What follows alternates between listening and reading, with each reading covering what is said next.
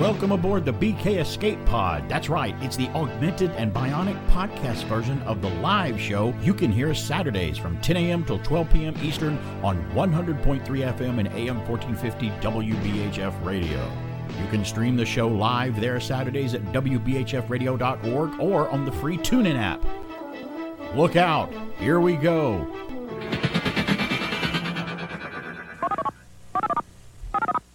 Oh, and by the way, if you hear me give out a telephone number, don't call because this is a rebroadcast, and our janitor Charlie will answer the phone, and believe me, you don't want to talk to him. He's an ornery little cuss.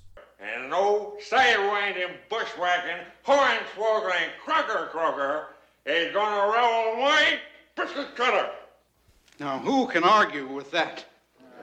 Rub it. Stand by to receive our transmission.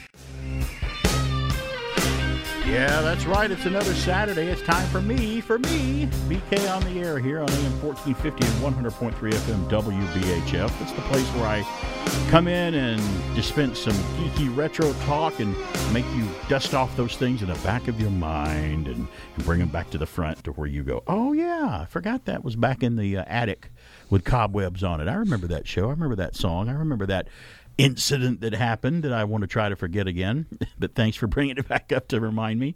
Somebody said that the other day. She goes, you were talking about mood rings on Facebook, and I completely forgot about mood rings, and I appreciate you bringing that up and making you remember that. I'm like, well, you're welcome. Just tune in every Saturday. You can hear it I think live. That's the joy of the show, is the shared connected memories that we realize we actually all do have. There's a lot of similarities when we go back and go, oh, wait a minute, I remember that. You watched that too? And we grew up in different areas. I mean, I have these conversations with my friends in the UK. I'm like, you watched that show? Like, for some reason, I thought it was only here. Thousands of miles away from me. Really? Or you had the same experience with that movie, or it was that kind of a formative experience for you?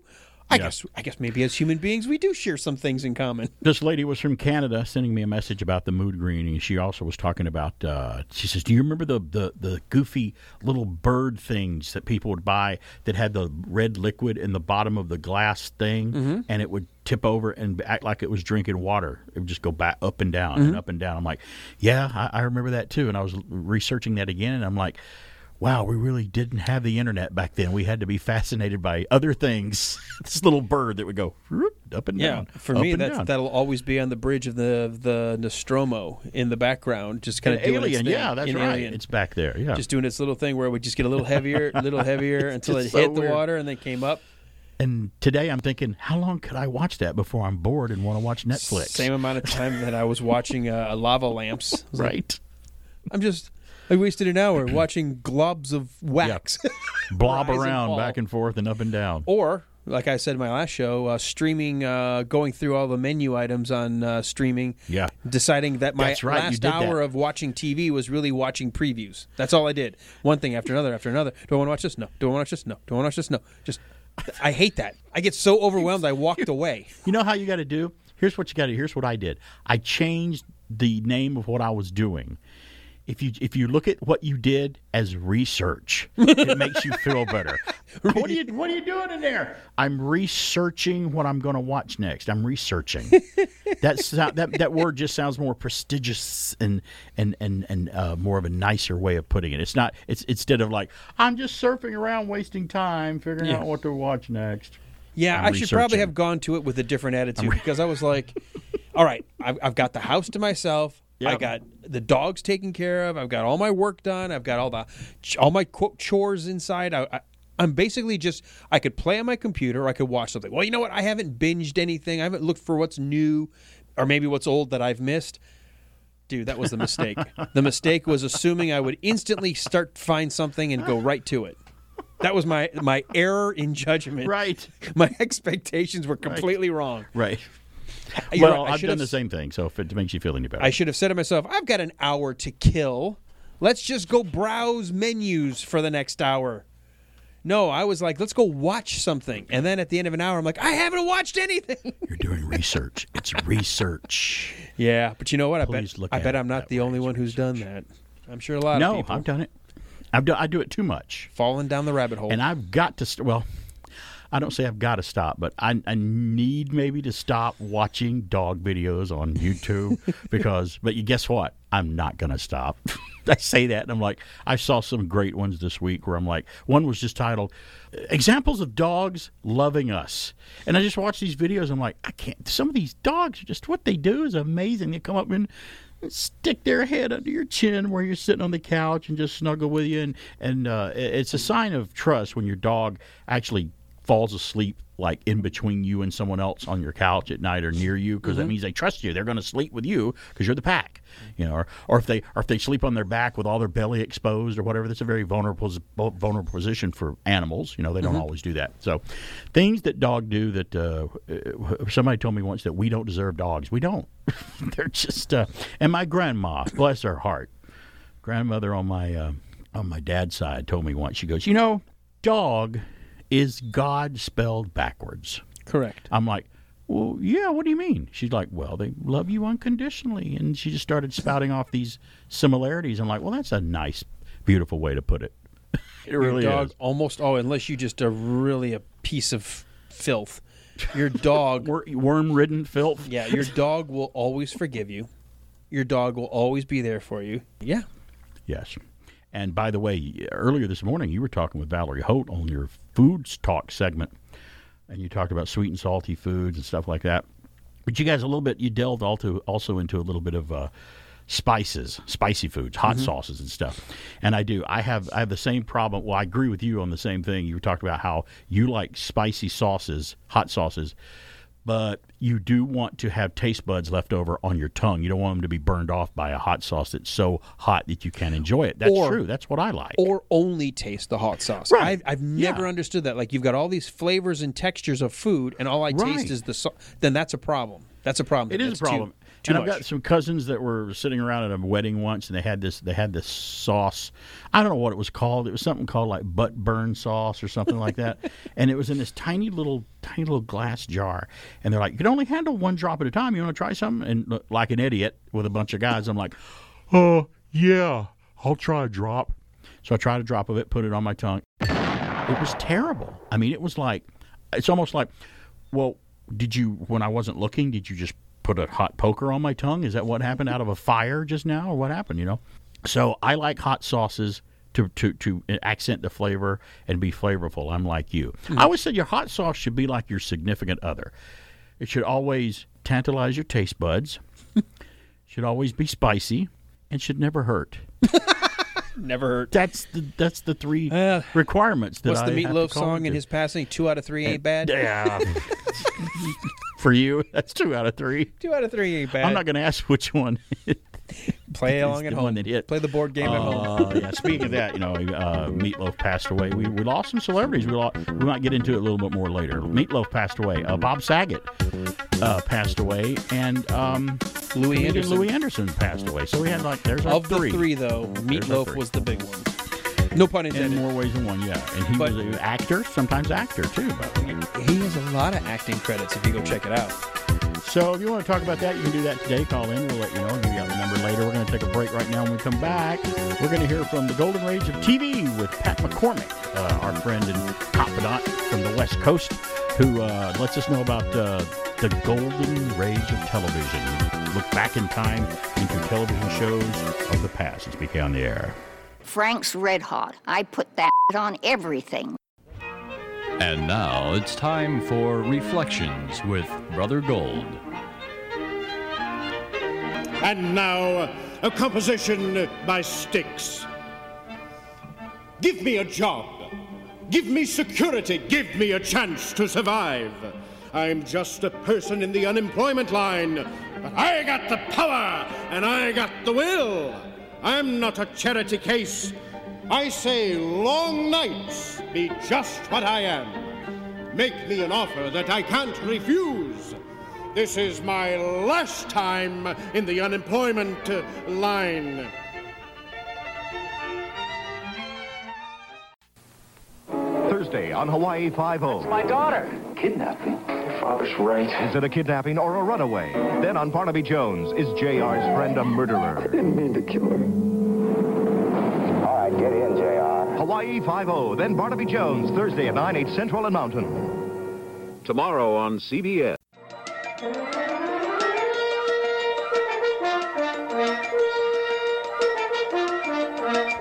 Greetings, fellow classic TV fans. Today, it's Hawaii Five-0 by the numbers. So, what do the numbers 5-0 in Hawaii Five-0 refer to? The 50th state, of course. And here's some other interesting numerical facts associated with this classic show. It ran a total of 12 seasons from 1968 to 1980, making it one of the longest-running police dramas ever. Before becoming McGarrett, Jack Lord was Gene Roddenberry's first choice to play Captain Kirk. He was actually the fourth consideration for Hawaii Five-0, which almost went to Gregory Peck. Only 5 days after his audition, Jack was in Hawaii in front of the cameras as Steve McGarrett, and then appeared in all 279 episodes. The groundbreaking opening sequence was listed as number 4 in TV Guide's top 10 best openings ever. The show was nominated for 22 Emmys, with 4 wins, 2 of which went home with the theme composer, Morton Stevens. And finally, the Venture's 1969 album, Hawaii Five-0, made it to number 5 in the top 100 Billboard charts. Now that's what I call hanging 10. I had to throw that in there. For BK on the Air, this is Pat McCormick with the Golden Rage of TV. By the way, Hawaii Five-0 does, to me, have one of the best theme songs and title sequences of any show. You can like a title sequence of a show and not like the show. I mean, people are like, oh, I never liked Gilligan's Island, but that song is like iconically catchy. Yeah, it is. And Hawaii Five-0, when you listen to the theme and the Ventures, the rock group from the '60s that re-recorded their own version of it, it was a great show. And not too long ago, I think I've got the last 2 seasons to go on Hawaii Five-0 for the past year. It's one of those shows where I'm just kind of going back and watching it when I want and catch up with it and whatnot. Mm-hmm. I am, because I didn't watch it in the 70s as a kid. It was just one of those shows I wasn't interested in. I watched it come on because there's the title sequence. I'm like, oh yeah, the flashy edits and the thing and the music. But then after the title sequence is over, I turn the channel. But now over the past year plus year, I have been watching Hawaii Five-0 and really getting into it and noticing what everyone else knew all along about what a great, well-written, violent cop show that it was. I mean, it was very, very well written and well done. This is where that 3 or 4 years difference between us. When I was a kid and I would see that, I would think, oh, it's a surfing show. Well, I'm not interested in surfing, so I will move along. I knew the opening. And you're right. The music was great. Great the song, little coming up with Inside the Curl of the Wave, Hawaii Five-0. And the title flies out at you. I'm like, and then it would show people and walking in suits, but I'm like, but it started off with the surf wave. Right. And I'm like, well, I don't care to watch surfing shows. Little Alan's like, I'm not hanging 10, so I'm just going to move on. I can't even hang 1, so I'm not going to hang 10. No, I'm kind of mad at myself, but at the same time, I don't know that I would have understood it at the age it was on TV. Watching it now, and again, I didn't watch it, but now watching it as an adult, I'm like, yeah, this show is, and people are like, oh, it's so hokey, it's got the 70s clothes. I'm like, and I'm telling people this, I get the same message to people who are watching episodic television like The Mandalorian or WandaVision or even the Book of Boba Fett, where they're complaining that, oh, it's too slow, it's I can't wait for the, I don't like the way it's done. It's the same complaint I get from people come up to me and go, I can't watch that show because of the 70s clothes. And you watch it and you're like, oh, everything would be solved in the show if they just used a cell phone. I'm like, well, you know what? There was a time where clothes looked like that and there were no cell phones. You know, some cops and government people had cell phones in their cars, but they weren't prevalent then. Get in the mindset of getting out of your time right now and put yourself in the time period where you're watching it. If you can't do that, then you're not going to be able to enjoy it. I can't help you. Right. And it annoys me. Is that okay that annoys me? I agree. Don't with you complain on that. about it. I mean, it's just, to me, it's the stupid. word hokey means something different. Because something is dated doesn't make it hokey. No, it doesn't. I love Jaws. One of the greatest movies ever made. Right. I realize we only get a sense of how old it was during the sequence when everybody's deboarding the ferry. That doesn't ruin the and movie. On the beach. Yeah, and that's it only calls to attention. Oh, this was a 1975 movie. Right, but if you're watching a film ruin the and movie. That's all that screams out at you, you don't need to be watching movies at all, because if that's kind of what you're looking at. If we went based on this idea of what makes for a good cop show, I would never watch a Sherlock Holmes episode. No, because that's way back before. You know, I mean, that's why did he pick up the centuries ago. phone? Stupid to think that way, but there are people that think that way. Why did he take a carriage instead of drive to the scene? I don't know, because it wasn't in that time frame. You think? There are people that go, I can't watch black and white films. I can't watch a black and white TV show. I can't watch black and white stuff. I can't watch it. I'm like, why? Why does that hinder your enjoyment? Why does that? It just looks old. But did you get rid of all your black and white photos of your family? This is something that I think every generation terrible. recognizes as we get older. The current generation or the younger generation doesn't understand that the life began before them and will continue after them. It only in their minds exists now. So therefore, if it came out before me, it's not worth watching, experiencing, or reading about. And that's it until they get older. And then some of them never lose that. Some of them always care only about their generation. That's it. They have no context. As we get older, we realize, oh, wait, there were things that happened before us. So are you saying there were kids like that when we were young? Maybe they were, but I think there are maybe more few and far between, or I just didn't meet any.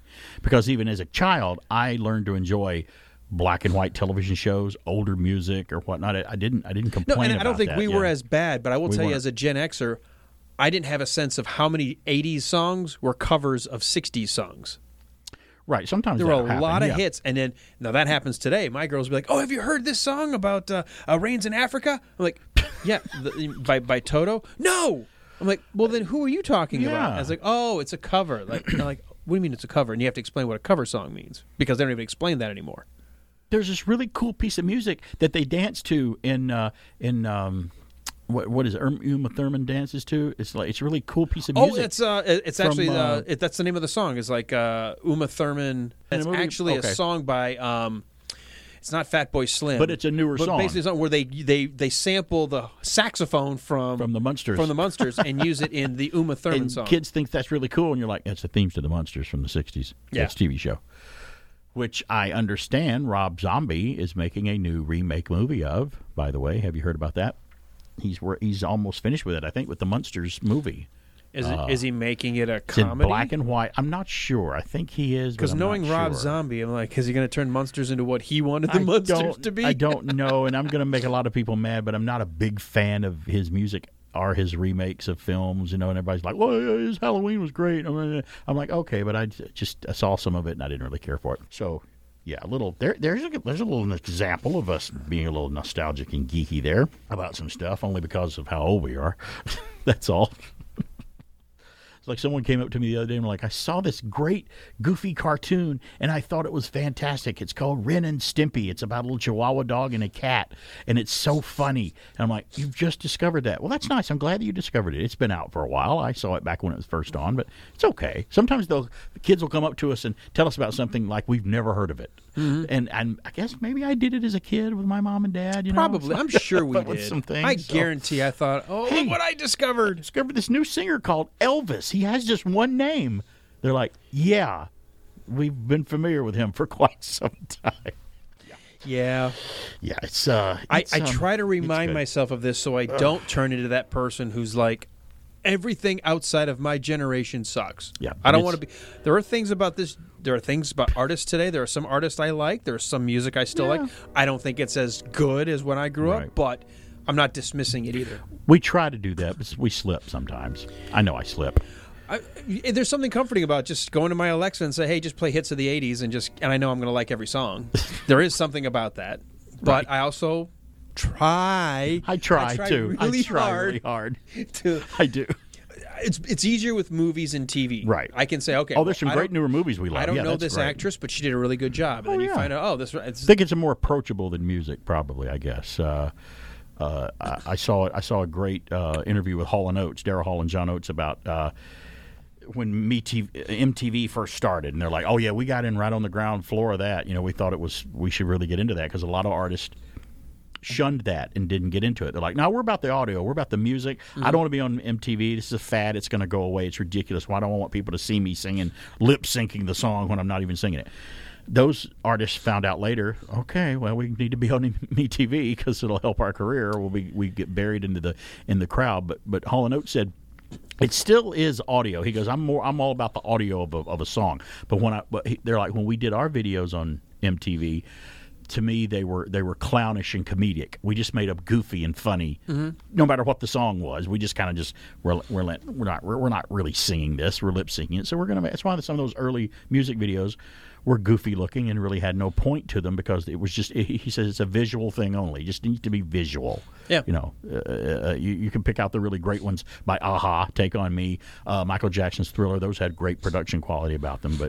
But the music videos, it was so new that no one knew what to do with it. And then finally they found out how to do it and whatnot. Right.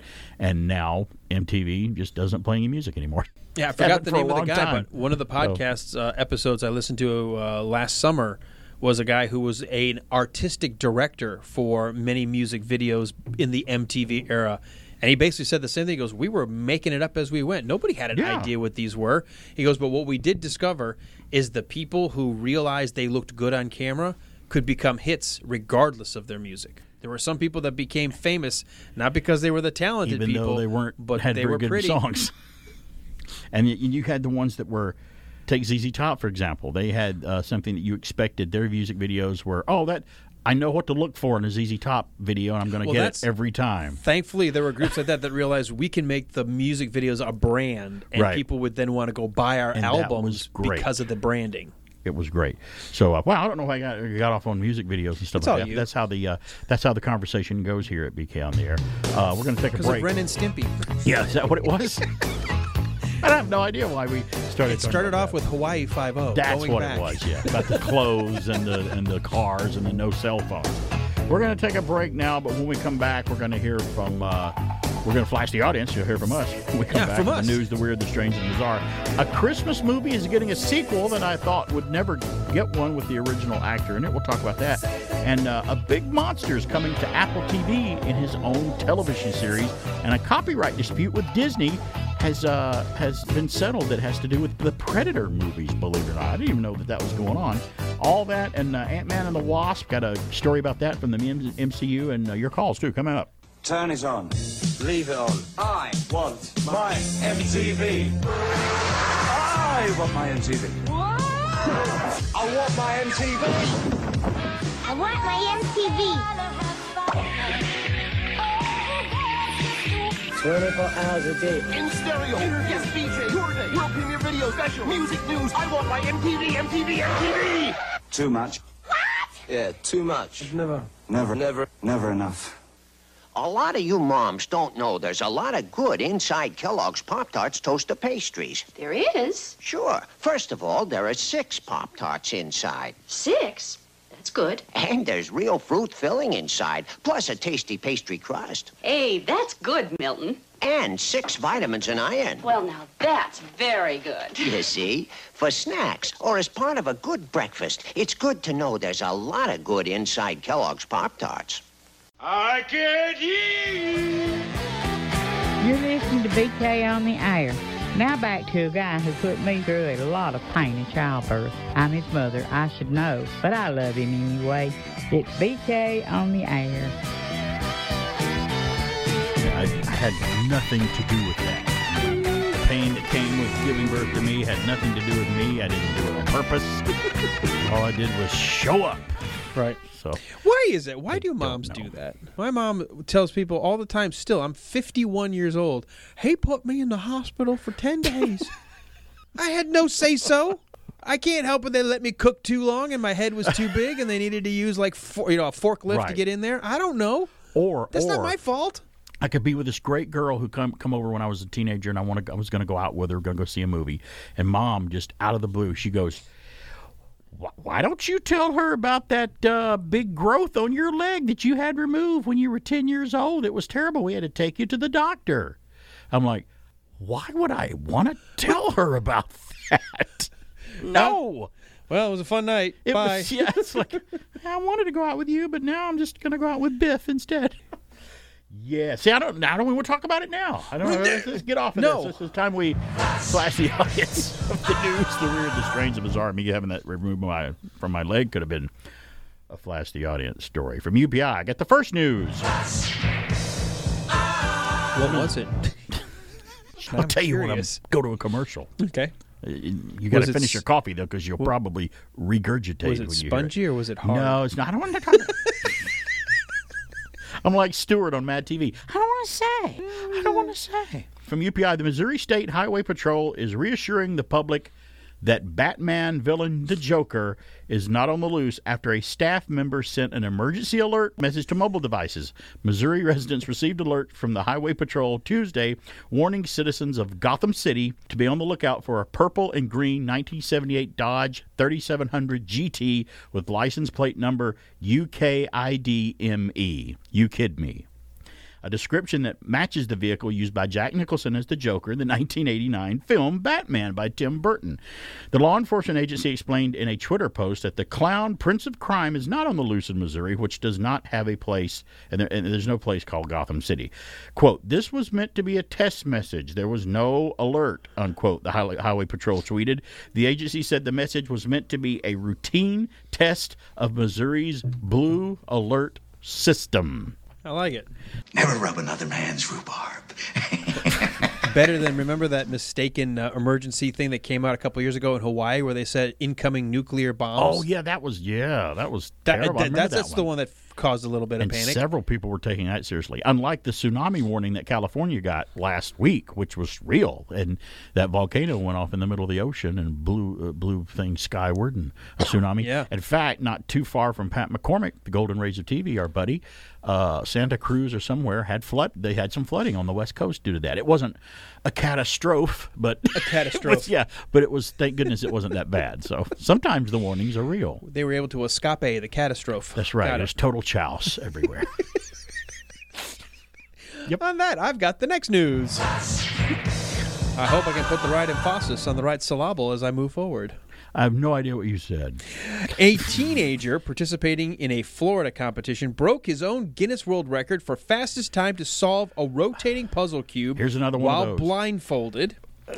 Guinness World Records confirmed that Tommy Cherry solved a 3x3x3 cube in 14.67 seconds at the World Cubing Association's Florida Fall 2021 competition in December. Blindfolded. Now, why are they calling it a 3x3x3 cube? Is it because they could get sued by Rubik's for calling it a Rubik's cube? That's the thing, because it's three on each side. So they can't call it the fastest Rubik's cube. Now they got to call it a 3x3x3 puzzle. Other news flashes have said Rubik's. Well, we're in 2022 now. Oh, that's true. Yeah, you can't say Jackie Gleason on Facebook.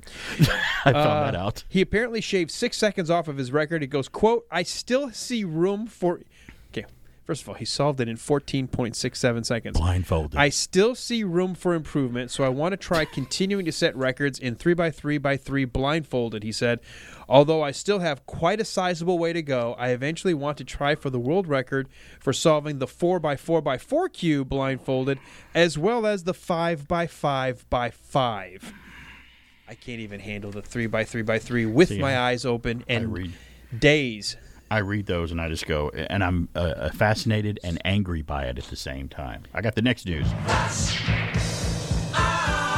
UPI, a British service dog charity said officials were shocked when a German Shepherd, we're dog lovers, so this is an interesting story. A German Shepherd gave birth to a litter of 16 puppies. Instant family. The Guide Dogs National Center near Leamington Spa, England, I bet our friends at 60 Minutes With would know where this is, said the 16 puppy litter is about twice the average number of the breed. The charity said the puppies born to a German Shepherd mother and a Golden Retriever father, I bet they're cute. I bet they're cute. Will spend time in volunteer foster homes and will be trained as guide dogs. Jobs. You know where one can fit? Right on my chest. Yep. Right now. Yeah. Well, they'll have two less because I'm going to take one as well.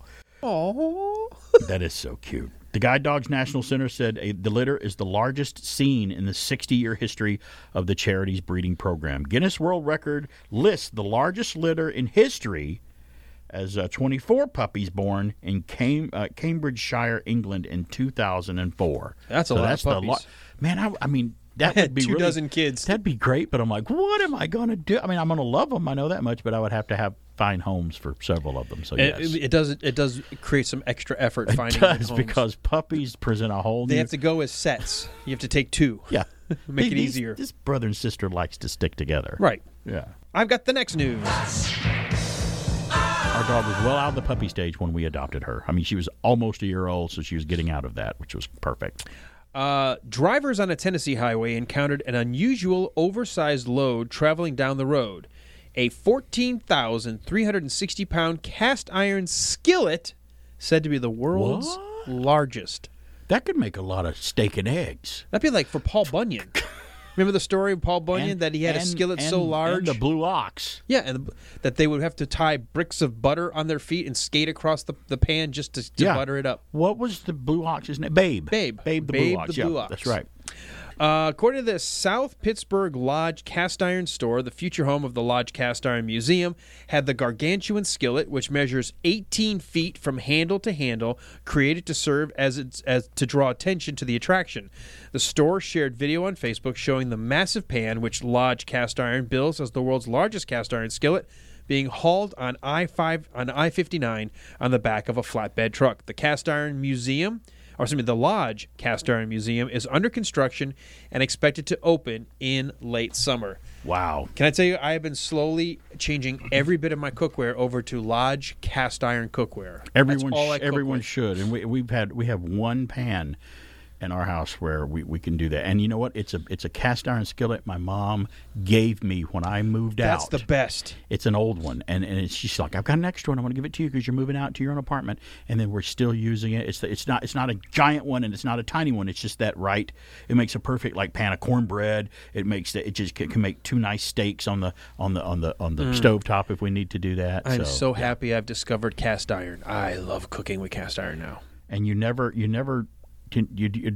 put them in the dishwasher. You don't wash them vigorously. You don't use soap on them. You don't. You don't do that. And people are like, "Really?" I'm like, "No, you don't. That's just not how you do that." No, not unless you want it to be like sticking. What's it called? It's being cured. It's a cured pan. You have to literally cure it. If it's not pre-cured, you have to take time seasoning your pan or your cookware. But then if you do it right, never go back. And you get a workout. Right. I got a friend that's got a cured coffee pot. And I've never heard anybody do this. He makes coffee in his coffee maker. It's a coffee pot. It's one of the older coffee makers that has still the glass pot. And he goes, "No, don't wash that pot. I don't wash it." I'm like, "Okay." And I had coffee out of it. It tasted great. But he just said that he's never vigorously washed that like a cast iron pan. He doesn't vigorously wash his coffee pot. He washes his coffee maker. He cleans the other part. I've thought up on that. Okay. Because I've always... You're a big coffee maker. I didn't know whether you heard of that or not. I hadn't. But I'm willing to learn. Yeah, I'm thinking about putting some bacon in that cast iron pan now. Oh. Speak on there. Now, of course, getting hungry again. We will return after these messages. I'm starved. Got any pizza in the freezer? We make fresh pizza. That's complicated. Not anymore. We use pizza in a skillet from Chef Boyardee. You really make it fresh in a skillet? Sure. Everything comes in the box, and you make it on top of the stove in just 15 minutes. Just spread the dough, then add the sauce and shredded cheese. Making it fresh makes it delicious. Delicious. And so fast. Pizza in a skillet from Chef Boyardee. Cook delicious homemade pizza in just 15 minutes. Hey, Spidey, isn't Marvel's new Pizzazz magazine fantastic? Fantastic, but not perfect. But Pizzazz has the lowdown on Jaws, too, and more Sean Cassidy picks than his mother. It's sensational. Sensational, but not perfect. How about Pizzazz's Goofy Guide to TV? It's wild look at sci-fi movies. It's games, puzzles, comics. What could be more perfect? Me on the cover. Not the Hulk. Pizzazz, the almost perfect new monthly from the off-the-wall gang at Marvel Comics. Hey, we're back. It's BK on the air here on AM 1450 and 100.3 FM WBHF. Weren't we just talking about cast iron skillets? Yep. My dad, may he rest in peace, was a great cook, too, along with my mom. And my dad would make a pan of cornbread, and it was a special recipe that he would make from time to time called apple butter cornbread. And he would put the cornbread together, put it in a cast iron skillet, put it in the oven, bake it. But when the cornbread was about 5 to 10 minutes away from being done, he'd pull it out, cut the top layer off, take it off, spread apple butter into it, put it back on, put the top that he cut off back on, put it back in there for another 5 minutes and let it bake 5 to 10 minutes and then pull it out. Oh, man, are you kidding Guys, me? if we were on video... Hey, put a bib on there, man. Put your lobster bib on over there. Your shirt's BK's getting wet. eyes rolled into the back of his head, and I do believe there was a line of drool like Pavlov's dogs right now. I mean... Homer Simpson. It was so good. I've been hungry since this morning. You know, Yeah, I me didn't eat too. breakfast. I had a cup of coffee this morning. Now I'm going to eat a really good lunch day. I get the last news. Comic book related from UPI. An auction house said a Marvel Comics page featured the first appearance of Spider-Man's iconic black costume, sold for a record-breaking $3.36 million No, wait a last minute. week. What? Wait a second, because I have a comic book issue of him wearing his black costume. Well, for the no, this first is time. the original artwork page from the artist. Oh, that explains Heritage it. Auction said the original artwork by Mike Zeck, a very prominent comic book artist, whose work I love, which became page 25 of the Secret Wars number 8 in 1984, the story Secret Wars, which Marvel's putting together, MCU's putting together an adaptation of that soon, is now the world's most valuable page of an original comic book artwork after being auctioned for $3.36 million. The page features the first appearance of Spider-Man's black costume and alien symbiote, who went on to form half of the villain and sometimes anti-hero Venom that we all know. He didn't have a name back then. He was just an alien that got on Spider-Man. He didn't know what it was. All he knew is he was powerful with it on and he could do things, and he just looked weird. Let's remember, they initially wanted to change the costume. They thought it'd be cool and hip, and so they created They this wanted to make it idea. permanent. And people hated it, no matter how long they tried to drag it out. So like, okay, how do we fix this? Oh, okay, it's an alien now, and it's going to take on its own identity, Right. and he's got to fight. Okay, you dug yourself out of that one, New Coke. We could not be happier, quote, especially for our co-signer who bought the art in the late 80s and treasured these pages ever since. Joe Marinino from Heritage Auction, the New York director of comic and comic art, said in a news release, "The results prove what we've been saying all along. Comic book art is as beloved and valuable as anything you can put on canvas." And he's true. He's right. Comic book art is an art form on its own. Heritage said Spider-Man already was the star of the most expensive comic book ever sold after a copy of Amazing Fantasy number 15, which is Spider-Man's first appearance. It wasn't a Spider-Man comic book. It was Amazing Fantasy. It sold for $3.6 million last year, and we had that story too, if you remember that, the Spider-Man comic. Isn't it interesting that Spider-Man, Batman, Superman, Captain America, they all got their start in a comic book with a different title? I think a lot of them did. They did. They 'cause didn't we- start out with their own name on their comic book. They started in something else. Isn't it the same for like Wonder Woman and Submariner? Yeah, Sensation Comics, The I think is what Thing? Wonder Woman showed up Like, in. all of these Yeah. were sort of like introduced as sort of like standalone one-off stories, and people were like, oh, that was a cool character. Hey, right. I got an idea for an entire new comic book line. Who did Batman show up first in? What was Action it? Remember? Comics. That was Detective. Detective Comics. Batman Detective was Comics. Detective. Superman was action. Spider-Man was Amazing Fantasy. Captain America showed up in I think his first comic was Captain America, but then later on in Marvel, when he was with Marvel Comics, he showed up in Tales of Suspense with Iron Man as a double bill, and then he eventually got his own comic name. I guess I'm right on that. Never Yeah, realized when I was a kid that we were reading our version of soap operas. they're soap operas. They really are. I mean, especially Spider-Man. It's a teen. It is. It's 90210. He's got problems. Watch the new movies. It carries over into the new movies. That's why they're so successful, is he lives the teen life, the young kid's life, and he's got problems, but he has the added burden of being a superhero and saving people in the world, too.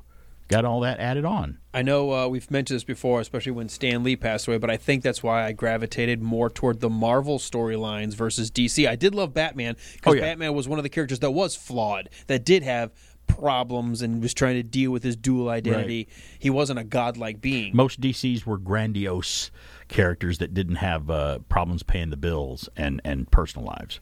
I mean, Clark Kent had a beautiful life as a reporter for the Daily Planet, loved Lois Lane, and didn't really have much of a problem in his personal life until later on they caught on DC and started doing that too, which was good. But you're right, Spider-Man was Peter Parker was the underdog. He's like, no, my life's not perfect at all.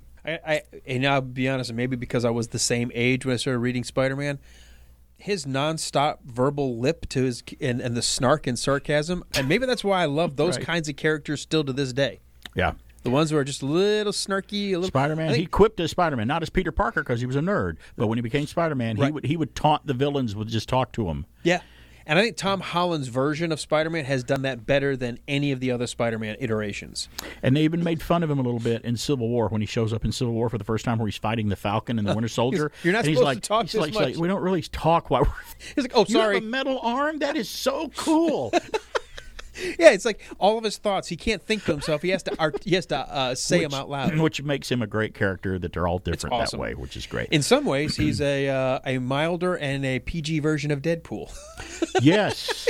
Yeah. Deadpool comments nonstop. That's what I always said about the DC movie. DC Comics did a movie, Shazam, not too long ago, and I always thought it was actually done in a Deadpool vein, had that same kind of humor, only it was for the family could watch it, though. Right. There's nothing raunchy in Shazam, but it was kind of like a family-friendly Deadpool. Well, let's talk about this. He's not a superhero, but he's pretty big, and he can be a superhero sometimes. Godzilla, the big monster. I know in his first film from Japan, that when you saw it here in America, it had Raymond Burr in it, the American version or whatever, and that's the one I always remembered. I didn't mind that, with Raymond Burr at the window describing the carnage of what's going on. I didn't know it was added later till I much later saw it as an adult and read about it. The future of the MonsterVerse is here.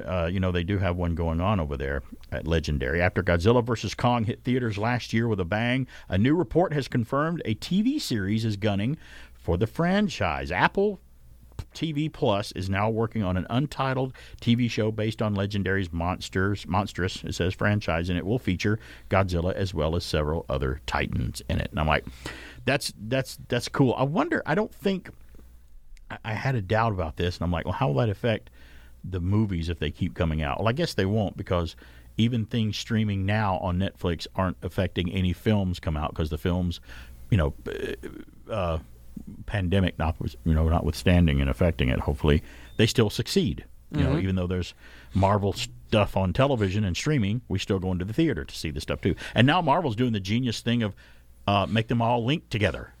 It's like, you had Daredevil as Charlie Cox's Daredevil on Netflix, which is a fantastic show, which, by the way, is back in the top 10 because people are going back to watch Daredevil now that did not see it. And its ratings on Netflix are going through the roof. Now I'm mad at myself for wasting an hour. I should have gone back and I was guaranteed 3 seasons in a row of nonstop fun to go rewatch Daredevil. Yeah. And him showing up in Spider-Man No Way Home. Not Daredevil, but Charlie Cox, the lawyer, shows up. But the fact that it's the actor, that makes me happy. And the people that were wondering are like, well, is Daredevil canon with the MCU? I'm like, why was that ever a question? It always was canon. Because when they would refer to the attack in New York or whatever, they'd talk about what was happening. I'm like, of course it is. They're like, is this Kingpin and Hawkeye the same one in Daredevil? I'm like, yes, quit asking the question. He's the same actor. He is the same Kingpin. It's the same guy. I think that helps that they kept the actor. That's the most important thing, because they could have recast either of these and kept the same character. But I love the fact they kept the same actor. Right. So we've got that, which I is can't even wait to see how many crossovers Daredevil will have, because I'm not even sure when he'll have a standalone, because everything I heard is Charlie Cox has been filming like in multiple projects.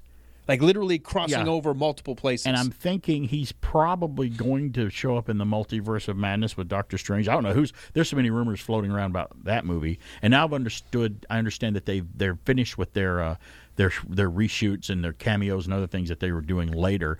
And let me tell everybody, if you're worried about a movie, if you're like, oh, that movie's they're going back and doing reshoots. Oh no, it's gonna suck. I'm like, almost every movie that's made has reshoots. I understand. I've heard that from several people in the film world.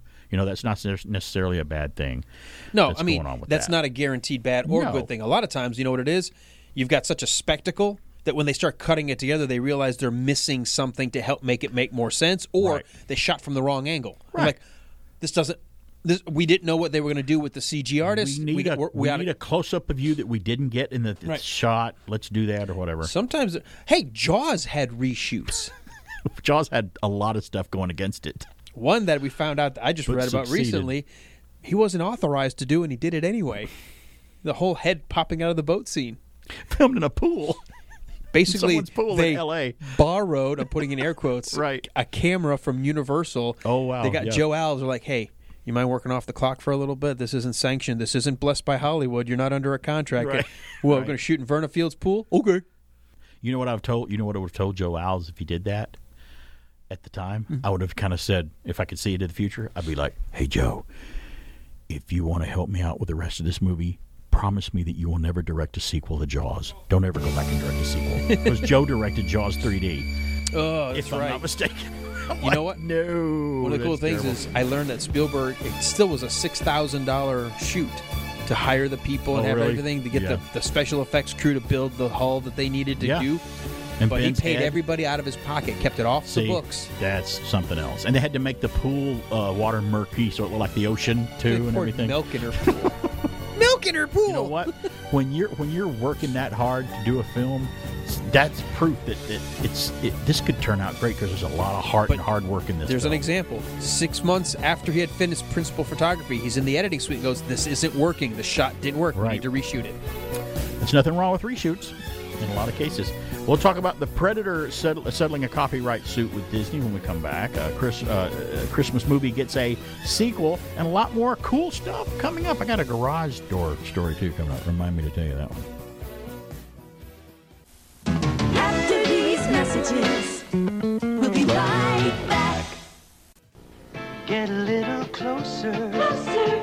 Now don't be shy. Closer. You can get a little closer with Arid Extra Dry.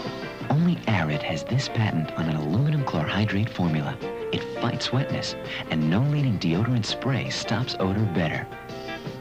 Get a little closer with Arid Extra Dry. Arid fights wetness. No leading deodorant spray stops odor better. There's a secret. Where's the secret? The secret's at your fingertips. It's Arthur Treacher's Fish and Chips. How do we make the meal you can't make at home? What makes our fish fillets so crunchy? Are chips like French fries outside and baked inside? We'll never tell. There's a secret here tonight. Real good secret here tonight. Clap your hands and smack your lips for Arthur Treacher's original fish and chips. Stand by to receive our transmission. Hey, we're back. It's BK on the air. Hello, everybody. There's no channel Star Wars Extra today, so we'll throw a little bit in right now. We're both still watching the Book of Boba Fett. I'm one episode behind. I haven't seen the new one for this week, but I will see it today. Things happen during the week that I can't see it on a weekday within a time frame. And it's another one of those shows that I watch with my significant other. It's a regular thing that we like to do together, and we make time to watch it together. And that's. We don't go off and just watch it without the other all willy-nilly like that. So I'm going to watch it today. I'm looking forward to the Obi-Wan Kenobi series. I know that next week when Star Wars Extra returns, they always have your updates on that. And Alan was telling me about how much they're spending on the Lord of the Rings series coming out on, did you say it was Amazon Prime? It's going to be Amazon and Amazon Prime. They're spending a lot of money on that series. And I also understand, I heard that they were spending Game of Thrones money on Obi-Wan Kenobi. So that's good to hear in a way that they're not going to cheapen out on anything. So I'm really looking forward to that. I've been looking forward to that since the announcement of the show. If you're a fan of Lord of the Rings, they did release finally to go along with it sort of a teaser.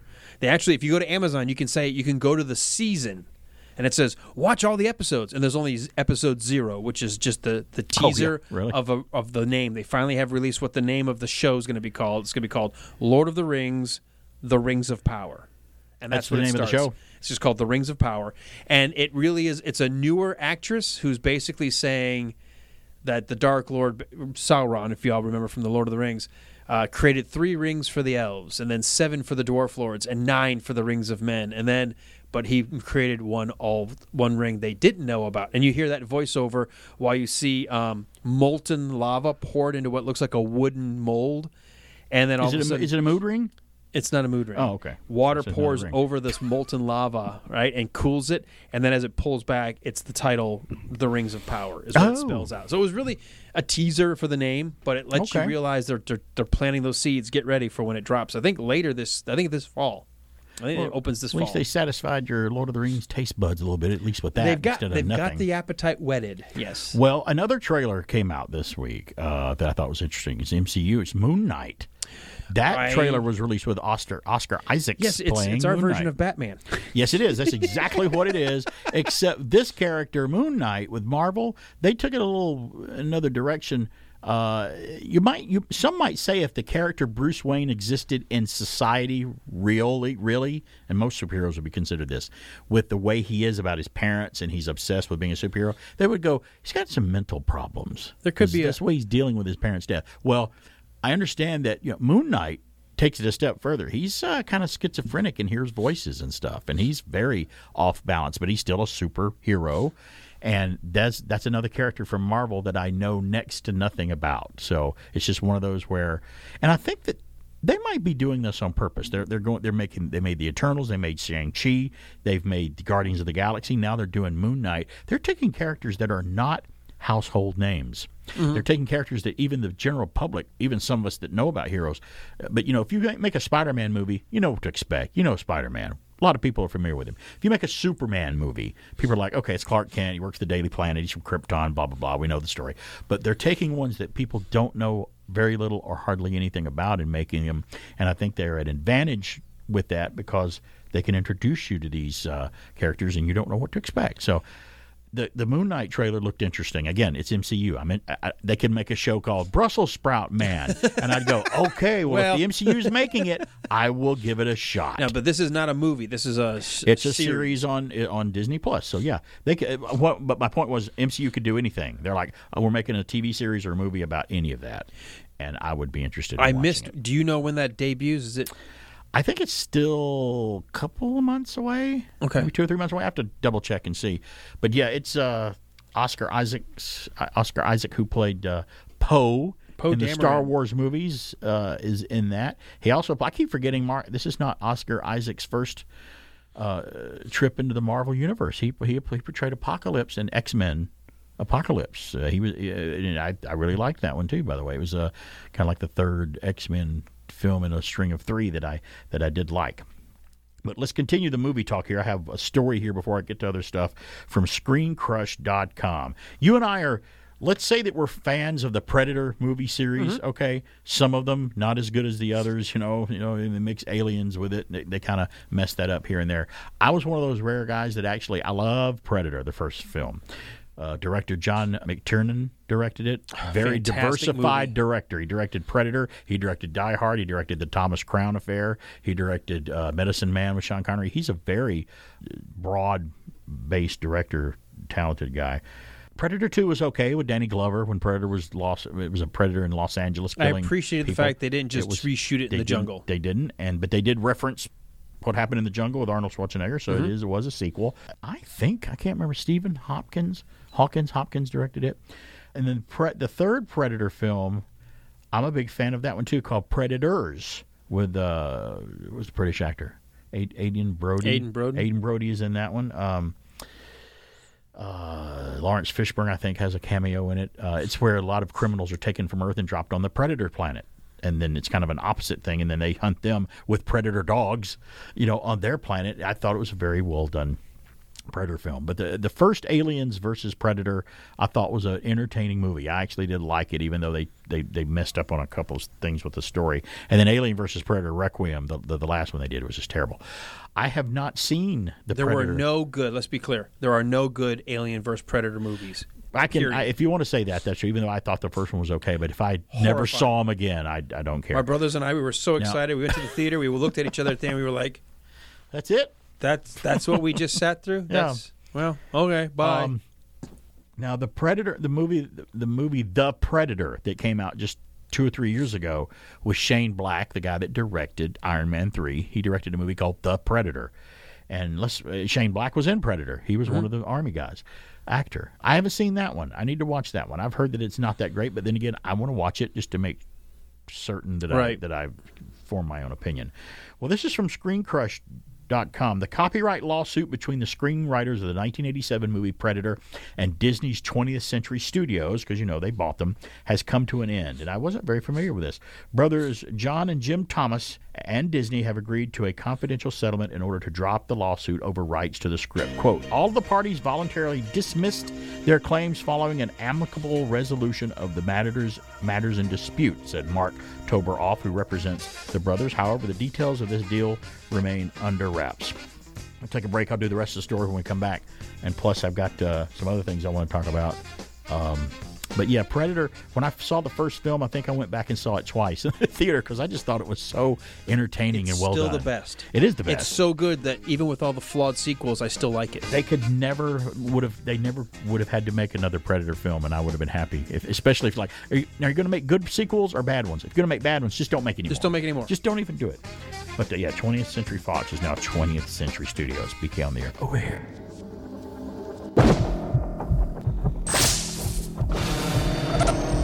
bleeds, we can kill it. If you want to win the game, you gotta take good aim and get the most marbles with your hippo. Playing Hungry, Hungry Hippos. Hungry, Hungry Hippos. Hungry, Hungry Hippos is the name of the game, and whoever hippo gets the most marbles wins. Playing Hungry, Hungry Hippos. Hungry, Hungry Hippos. I win! Hungry, Hungry Hippos from Hasbro. It's a little bit better day, America, since Mr. Coffee came along. Mr. Coffee has changed the way America makes coffee. Brews it perfectly, the best I've ever tasted, and brews it faster than any other coffee maker. You make coffee better than coffee was, and it's only because Mr. Coffee came along. There's only one Mr. Coffee. If you think some of today's passes have been exciting, wait till you see the plays made for me on WKRP in Cincinnati. Tomorrow at 8, 7 Central and Mountain. This is CBS.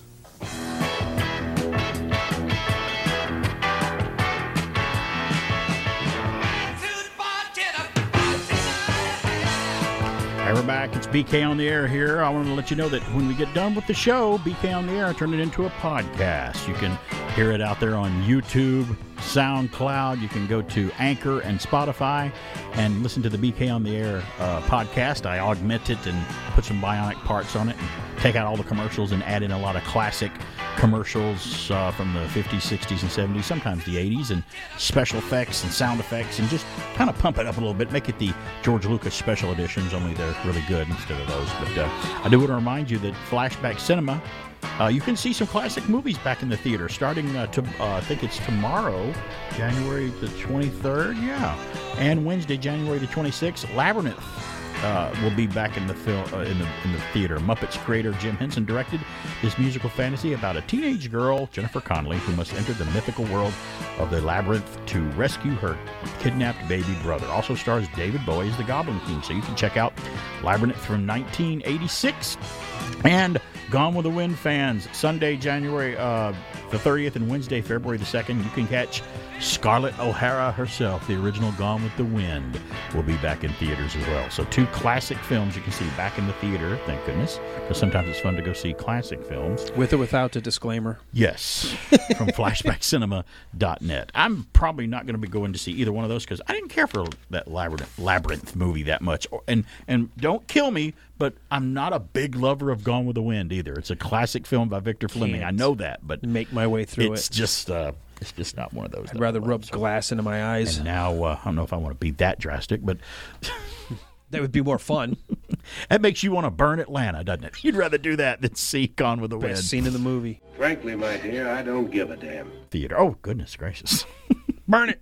Burn the backlight of the studio. Not spoken like a Falcons brave Georgia fan over there. What's the matter with you saying stuff like that? I want to continue the story from the Predator story and the lawsuit that we were talking about before we went to the break about Disney settling a lawsuit with the Predator screenwriters. The script for the already said that. Oh, according to the U.S. Copyright Act, authors can reclaim their ownership rights after a certain number of years when it comes to cases like this, typically 35 years for newer works. However, if a script is made for hire, the studio is considered to be the legal author. Just hours after the brothers filed their lawsuit on Predator, Disney responded with one of their own, claiming that the copyright termination notice sought to prematurely cut off its rights. This was especially timely considering 20th Century Studios is working on a reboot of the Predator franchise, supposedly called Skulls. So they're actually still wanting to do another, I don't know if it's a movie or a streaming series. So they're still beating that dead Predator horse. Let's just put Predator in school and we'll just have a teen drama with predators.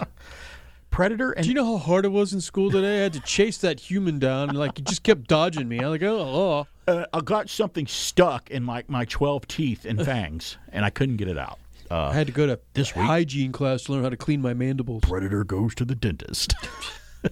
And the dentist is like, say ah. Now that the parties have settled out of court, Disney can move forward with its prequelish reboot titled Skull, which is directed by Dan Trachtenberg. I don't think I've ever Trachtenberg. I've never heard of that director. So Thank goodness the Predator lawsuit is over. Now, right now, I'm going to give a personal opinion that may not be popular, or it may be. The Predator franchise and the Alien franchise, to me, right now, is kind of dead. If they can't find some other thing to do with it, what they've been doing recently, especially with Ridley Scott movies they've been making, I am not really into seeing any more from either one of those camps unless they do something entertaining. Now, we reported last week that there's an Alien television streaming series on the way. We'll see how that goes, but it's just going to be they just have been very disappointing over the past few years from both those camps. And they're both 20th century. They were both 20th Century Fox productions. I was so disappointed with the two updated Ridley Scott returning to that universe. I just was like, beautifully shot. Beautifully directed, very well made. Dumb. Not even worth watching. And you know what? You're like, why did I sit through this? You know what added insult to injury and what took that, like how you have a wound and you just pour salt in it, or whatever, it just makes it worse, is it was made by Ridley Scott. I know. He's the guy that started the whole thing in 1979. And he's another director with me that's hit or miss. I like a lot of his movies, but I think I dislike more than I like of his films. It's probably 50-50 for me now. Yeah, something like that. Loved Alien. I loved Blade Runner. And one would argue Blade Runner was a cinematographer's movie, and that could be true. Still gorgeous to this day. Still the director's vision. And I really loved Gladiator. I thought Gladiator's another one of his better films. I just haven't liked a lot of Heaven and Earth. Was that the one about the Knights Templar with like the First Liam Crusade Neeson or something? I thought it was pretty good. I mean, I thought it was good, but it was nowhere near on the caliber of the other things he's done.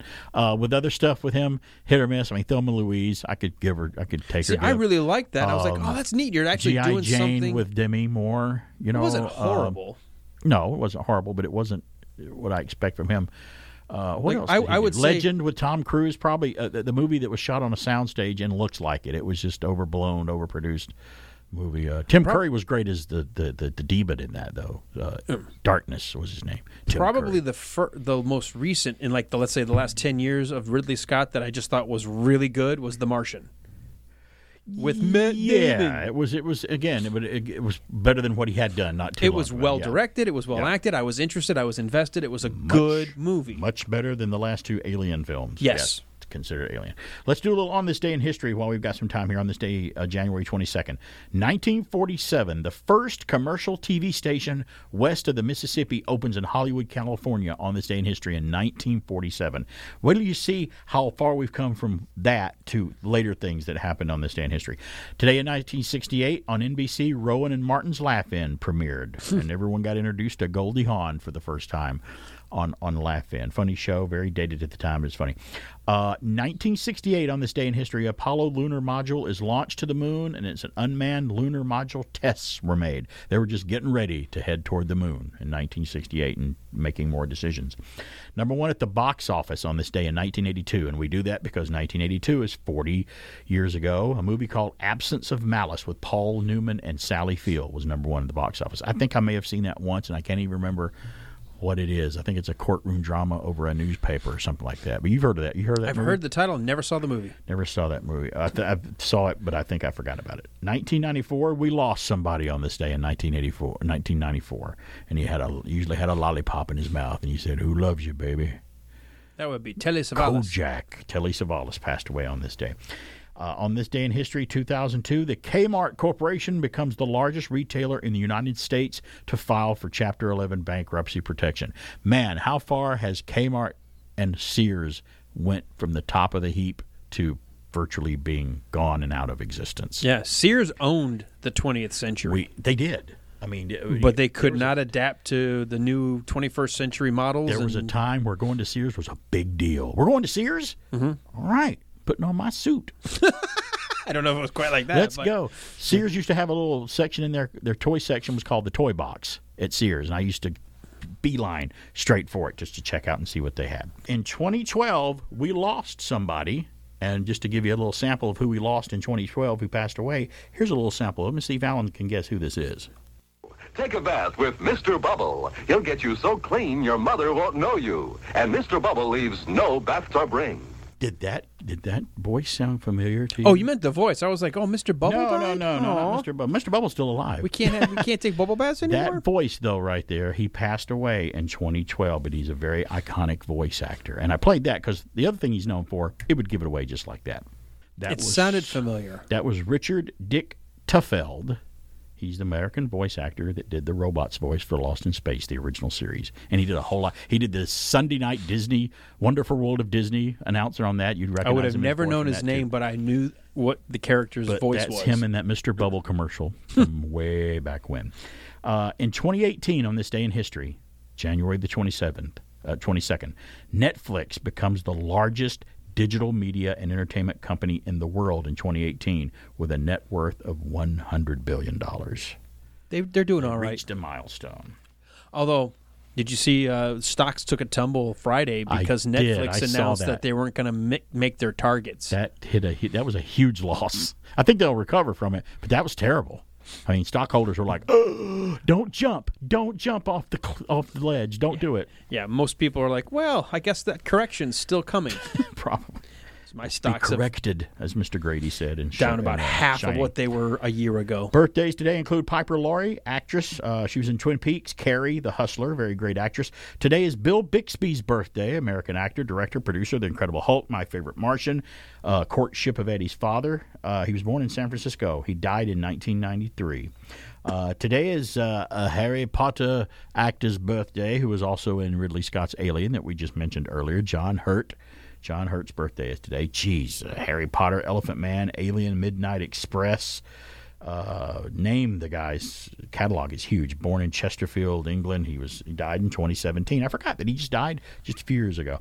Today is John Wesley Shipp's birthday. American actor from Dawson's Creek, One Life to Live. And he also played The Flash on CBS, the first Flash television series that DC did back in the early 90s, I think.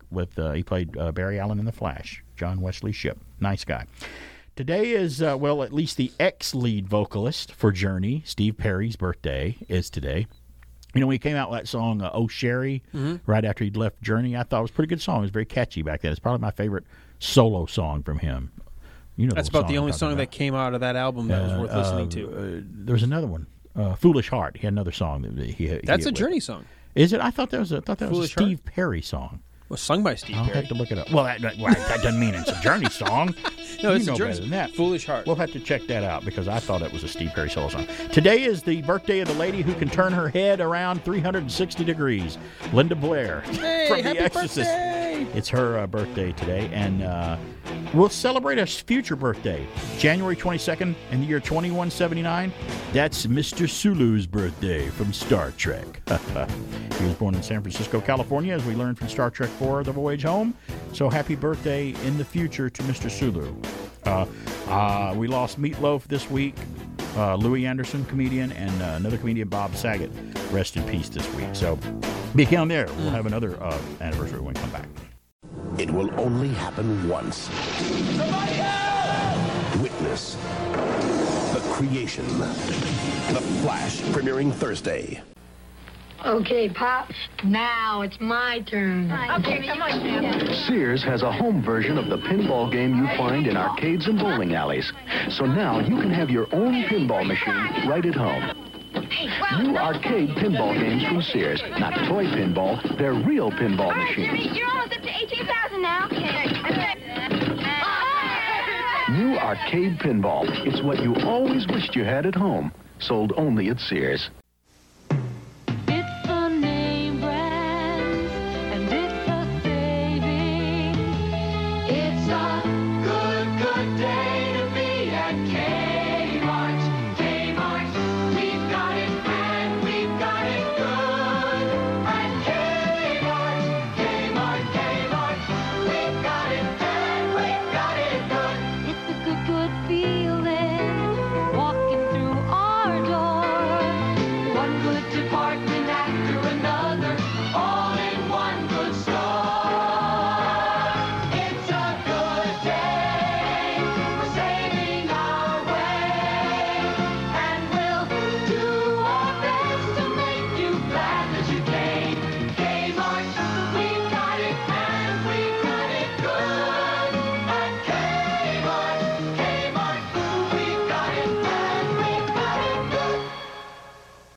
And now, back to a guy who thinks William Shatner deserves an Academy Award.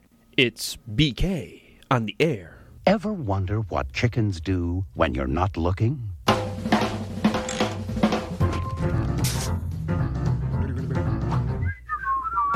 Operation Cover Up! No chicken escapes from Tweedy's farm! You've got to get out of here.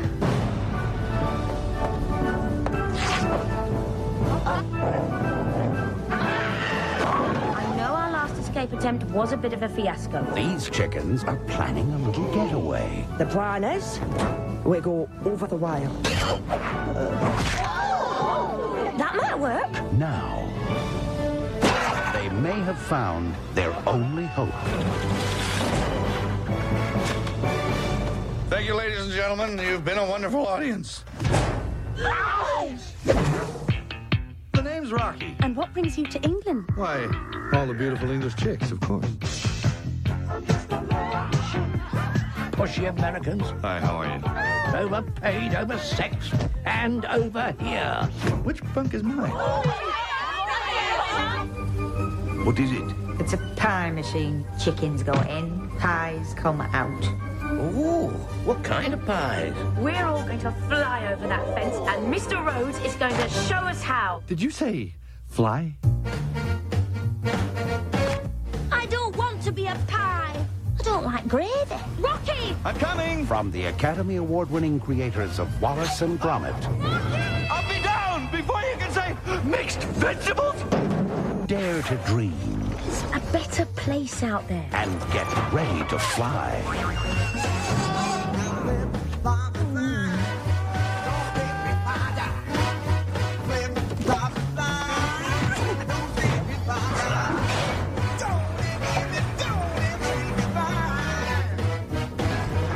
In the quite likely event of an emergency, put your head between your knees and Kiss your bum goodbye. Chicken Run. We mustn't panic. We mustn't panic. How about a little chicken run there, trailer from, you have just reawakened which is great. in me. I need to rewatch that. It has been too long. It's such a fun movie. You need to go back and rewatch the Wallace and Gromit shorts too. They were fantastic. I first saw them on the first one on PBS because they're like, we're going to show tonight a special short claymation film that won an Academy Award. I'm like, what is this? I started watching it. I was hooked. The comedy, the writing is so clever. It's so good. It's great. Well, the reason I played that is because TheVerge.com and several places on the internet are reporting Netflix's Chicken Run sequel will be a three-piece family deal. After years of Chicken Run's fans wondering whether the stop-motion classic would ever be back for a sequel, Netflix finally answered last summer with a resounding yes, but the tight-lipped about the key details, like all who might be coming back to reprise their roles and who might not, and other details, though we're still a ways out from director Sam Fell's. Here's the title. You ready for the title for this one? Chicken Run, Dawn of the Nugget is the name of this film, which is funny in itself. The premiere, Netflix has just shared a whole plethora of new information about the sequel, along with our first look, sort of the movie's central hero. Set sometime after the first film, Dawn of the Nugget finds Ginger and Rocky settling into new lives on an idyllic island completely devoid of humans, where they feel safe enough to finally start a family. Though the chickens are delighted by the birth of the daughter Molly, the young chick's wanderlust soon puts her at odds with her parents, don't they always? After her curiosity about the mainland is piqued by rumors about the dangerous things that happen there. Doesn't that always happen to teenagers? It's almost, it's danger. I'm like a moth to a flame. Let's go find out what that is. Some of them, not all of them. Along with the Chicken Run news, Netflix also announced that it's moving forward with another Wallace and Gromit feature, co-directed by Wallace and Gromit director Nick Park and Merlin Crossingham. A press release about the currently unnamed Wallace and Gromit movie describes its story as focusing on what happens when Wallace's latest invention, a smart gnome, G-N-O-M-E, seems to gain intelligence and begins wreaking havoc upon its creators and Gromit's quiet lives. While there are currently no details on when to expect the next Wallace and Gromit feature, Chicken Run, Dawn of the Nugget is slated to hit Netflix in 2023. I think that's a great title for that. Love Chicken Run. Are they talking about chicken nuggets? Probably so. 770-386-1450 is our number. Oh, somebody's on the line right now. Hello, it's BK on there. Hello. Hello. Hello. It's Eric. But now, which one of you said that Foolish Heart was a Journey song? That would have been me. Alan said it. I said it was a Steve Perry song. We know that it now. We know it's a Steve I didn't know Perry there was song. another song worth listening to by Steve Perry's solo Alan? album. Yeah. Alan. Yeah. You get points from me and then you take them away. Okay. so I break even. So you're back right where you started. It's kind of like my life. What is wrong with you? I still love you. I don't buy albums. Okay. Now, is that the only reason you called? Was I made him giggle. To correct our Steve Perry faux pas? Is that the only reason you called? There were several reasons, but I forgot. Oh, you forgot. Well, that's what happens when you get old. See, he's not used to me making this many mistakes. He's like, God, but for me, It's just he had to call me for suspected this. with me, yeah. Yes, from Barry I expected. From Alan, not so much. I know. Okay, part of the so show. when I screw up, boy, do I screw up. Oh, yeah. Alan, this may have been in Alan's show. I can't remember. They blend together for me now. No, they mind meld, yeah. In Alan's show, he brought up Warrior Nun. Yeah, Warrior Nun on Netflix. Oh, yeah, he told me it was pretty cool. I enjoyed it. Now, Barry, you have not seen that? I have not seen it, but now I guess I might ought to watch it. What's wrong with you? Well, I haven't heard of it. I didn't hear it. Eric, in fairness, I hadn't heard of it either Neither until one I of us spent a heard of it. marathon hour of searching. Right. But okay. At least you found it. I did find it. Yeah. Barry, Yes? go home. I can't go Now? yet. And just don't come back. Don't come back till you watch the show. Well, I won't be back for a week anyway, so it's okay. Well, you heard, and I don't know if you knew it when you watched it, Eric, but they made a big point of at the very last end of the first season, a little title card comes up and it says renewed for season 2. So we are going to get another season of Warrior Nun. Well, there is another streaming show in the works, Eric, that I was going to tell you about that you need to see. You want me to tell you what it is? What? It's a streaming show based on killer clowns from outer space. They're doing the show. You going to watch that one? Crickets. I hear crickets. You're on the phone. You have to talk. You can't just be silent. That doesn't work on radio. Okay. I'll send you the link to it, and I'll send you some stills from it, okay? All right, bye.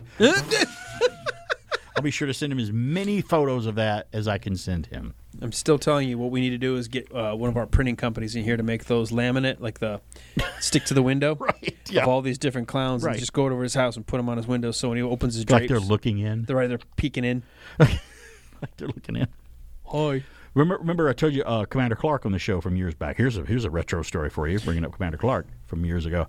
It's a classic corner. He always said that things that freaked him out the most were snakes, clowns, and someone looking at him through his window from the outside at night. If you see someone looking at you in your window, especially if you don't know who they are, that'd freak me out too. I'm like, what are you doing in my yard?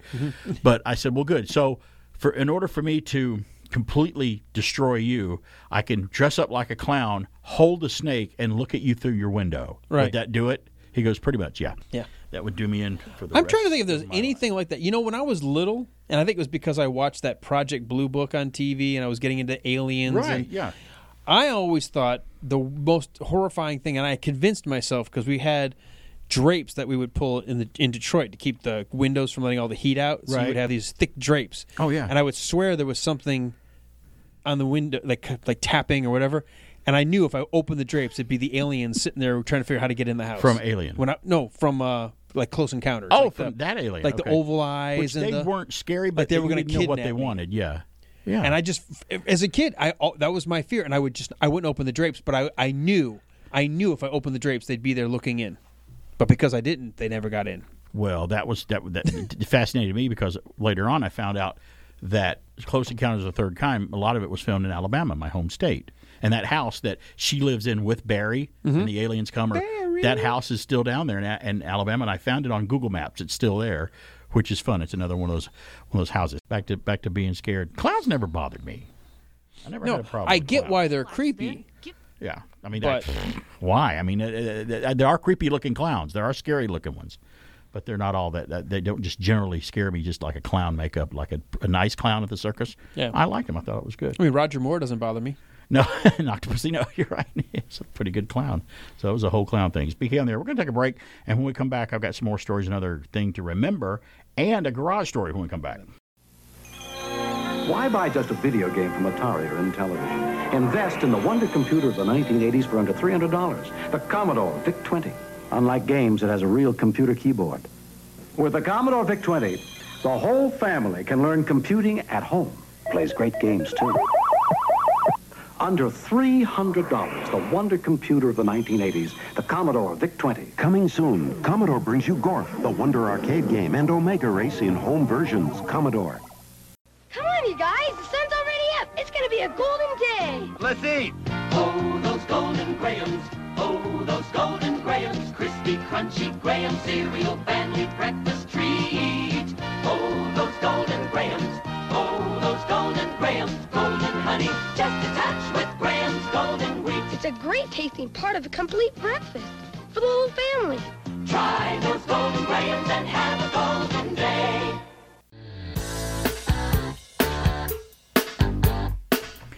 Hey, we're back. It's BK on the air. I'm glad you joined us. We got another kind of a on this day in history, not on this day in history, but on this week in history, special show that's near and dear to my heart. January the 18th, this past week in 1974, The $6 Million Man premiered on television. One of my favorite television shows as a kid, and that's one I can go back and watch sometimes. It was just a well-written show, well done, a very good, awesome sci-fi premise for a TV show. It's almost like someone said, let's come up with a character who's bionic and half cyborg, but make him like James Bond. He's a secret agent too, and a superhero all rolled into one, which is great. Running from 73 to 1978, former astronaut, USAF, Colonel Steve Austin, portrayed brilliantly, by the way, Lee Majors.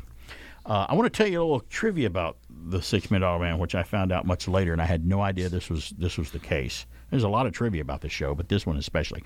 In the opening sequence, we're all very familiar with it. Steve Austin, astronaut, a man barely alive. Gentlemen, we can rebuild him. You know, it's one of those iconic openings, and it shows the actual crash of a test pilot who, when he said the guy who actually crashed in that experimental aircraft in the title sequence, he goes, he could never watch that show come on. He goes, I watched the $6 Million Man, but I never watched the title sequence because that's me. I hate that. Well, did you know that the opening sequence is narrated? It's two voices. It's not the same guy doing the opening narration. Here's how it goes. Steve Austin, astronaut, a man barely alive. Gentlemen, we can rebuild him. We have the technology. We have the capability to make the world's first bionic man. Steve Austin will be that man, better than he was before. Better, stronger, faster. Then they play the music. That original opening originally started with just... It shows the crash and him being operated on, and then the voice just goes, Gentlemen, we can rebuild him. Mm-hmm. We have the technology. They thought that didn't sound exactly right. They needed more at the beginning. So they went back in and recorded the opening before that. Steve Austin, astronaut, a man barely alive.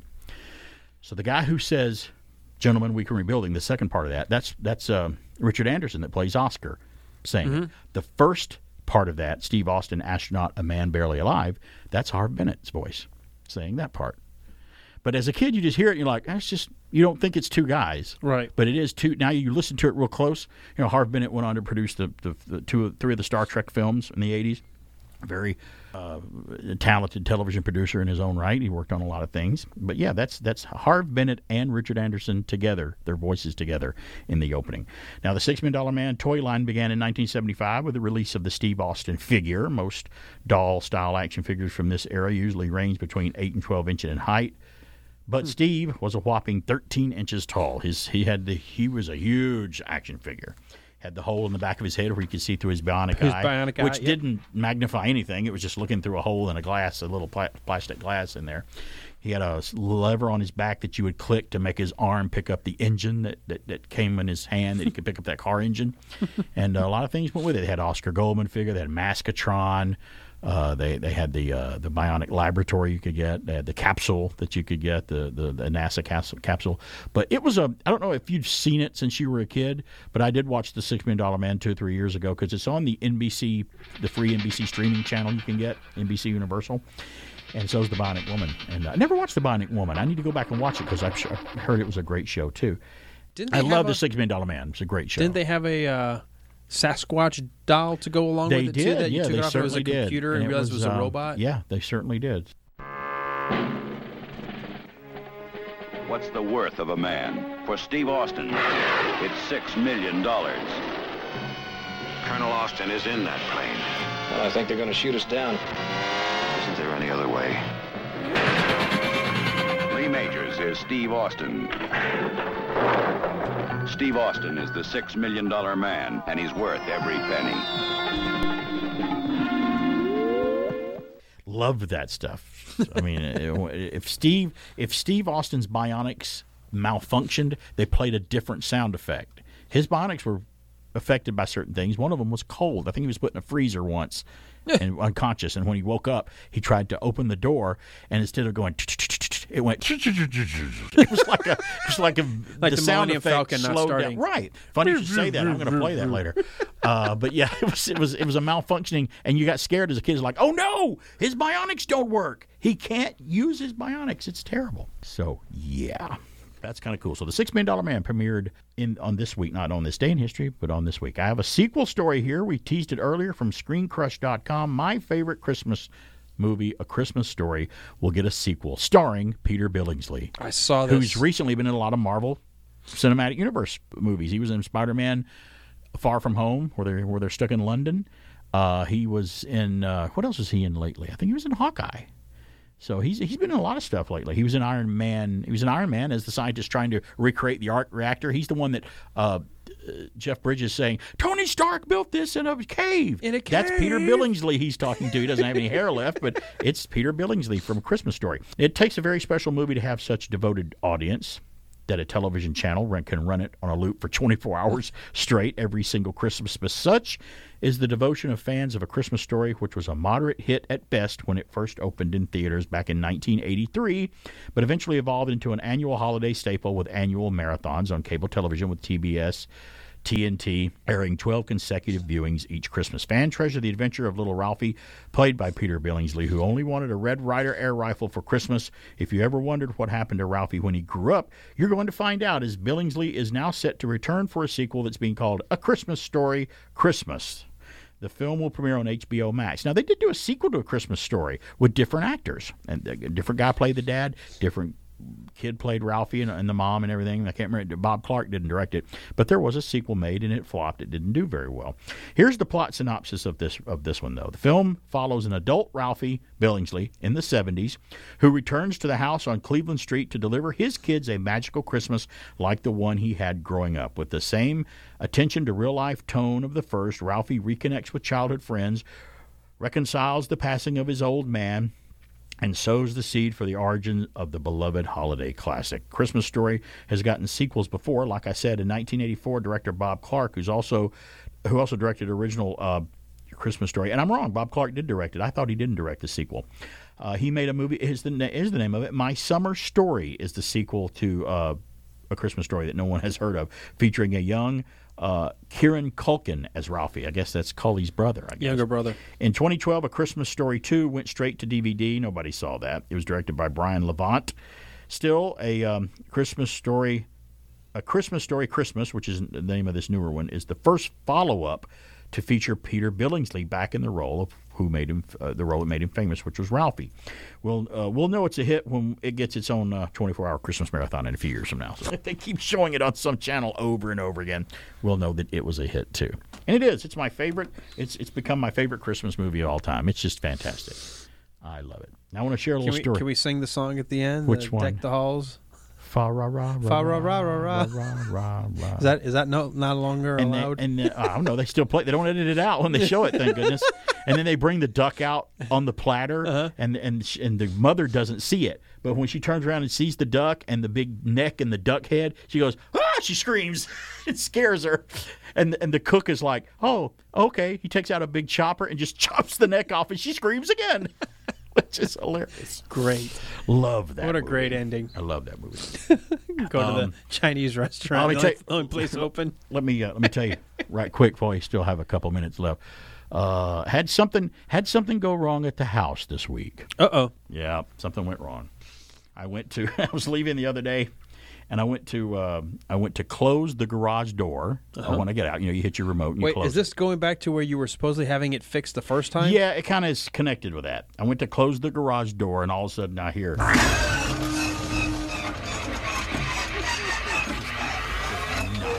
not want to close. So I had to stop. And we just spent, a big whopping $400 on getting the spring replaced and it fixed, back about a month ago.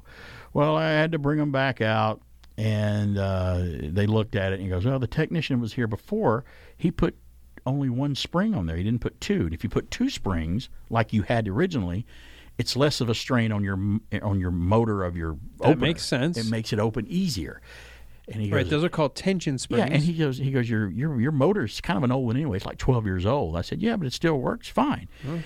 He goes, yeah, I need to put another spring on here. He goes, there's no charge. Since he did it wrong, I'll make it right, and everything will be all right. Well, then we find out. He comes back to us and he goes, well, I've just went through a test mode, and your motor just burned out just now. It's gone. I'm like, great. He goes, well, I got a motor in the car. I can put it in for $400. I'm like, wait a minute. The reason the motor's burned out is because your technician before you didn't do the job right the first time. Which is why you gave me the spring for free. Which is why you're doing that for free. Yeah. So I went through the whole thing with them on the phone, and finally we agreed upon a price to just go ahead and replace the motor because it was old. It might not have lasted much longer anyway. I must not have shopped for garage door openers in a while, but $400 just for the motor? No, that's out the door price, installed, everything. I mean, that's cool. Can't you buy a brand new from scratch for less? I have no idea. I don't even know anything about that. But anyway, we went ahead and that's why they were charging you $400. They just realized, look at this patsy. We negotiated down. That's going to be tell you what I'm going to do. Normally $800, but for you today, $400. We negotiated. Okay. I wanted it for free because I didn't think I should have to pay anything for it. I agree because my motor was running before you guys came along. Well, we negotiated it down, but the problem is he gave us a lot of freebies. He gave us one with an app on it. You can do it on the app. He programmed her car to open it, and he did a lot of things. He gave me a free eye. The little eye that's at the bottom too. He says, "You need to replace your eye. Here's your little eye that connects the bottom, the beam that will cut." He gave me a free one of those if I ever need to replace that. But now the thing about it is, when I open the garage door now, it's like when we replaced our dishwasher. He goes, "Okay, here's your new dishwasher. Now I'm going to turn it on for you." I'm like, "Are you going to turn it on?" He goes, "It is on." I'm like, "I can't hear it." He goes, "Exactly." I'm like, "Wow." Now the garage door opener. When I opened the garage door in the car, I opened it and I was going to back out, and I'm like, "Did it open?" I had to look in the mirror. I'm like, it's open. I'm like, I didn't hear hardly anything at all. Wow. I mean, this thing is in stealth mode. I needed one of those when I was trying to sneak back into the house in college. Our garage door opener was like an excavator was going off below the house. Like there was a grader going down, making the mole man to come up. I am the underminer. Like, jeez. Is Alan out making a new driveway? I'd rather just break in and leave the car in the driveway. You needed a ladder in your room. Thanks for being here. We'll see you next week. It's BK on the air. Give it up! Podcast Magazine presents the Hot 50 Countdown. Hi, it's Rob Actis, host of the Podcast Magazine Hot 50 Countdown. Join me as I count them down from 50 to number 1, the top 50 podcasts in the land as determined by you, the podcast fans.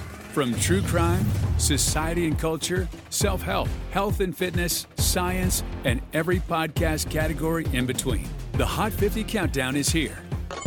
And don't forget to vote for BK on the Air as one of your favorite podcasts at podcastmagazine.com. A little nonsense now and then is relished by the wisest men.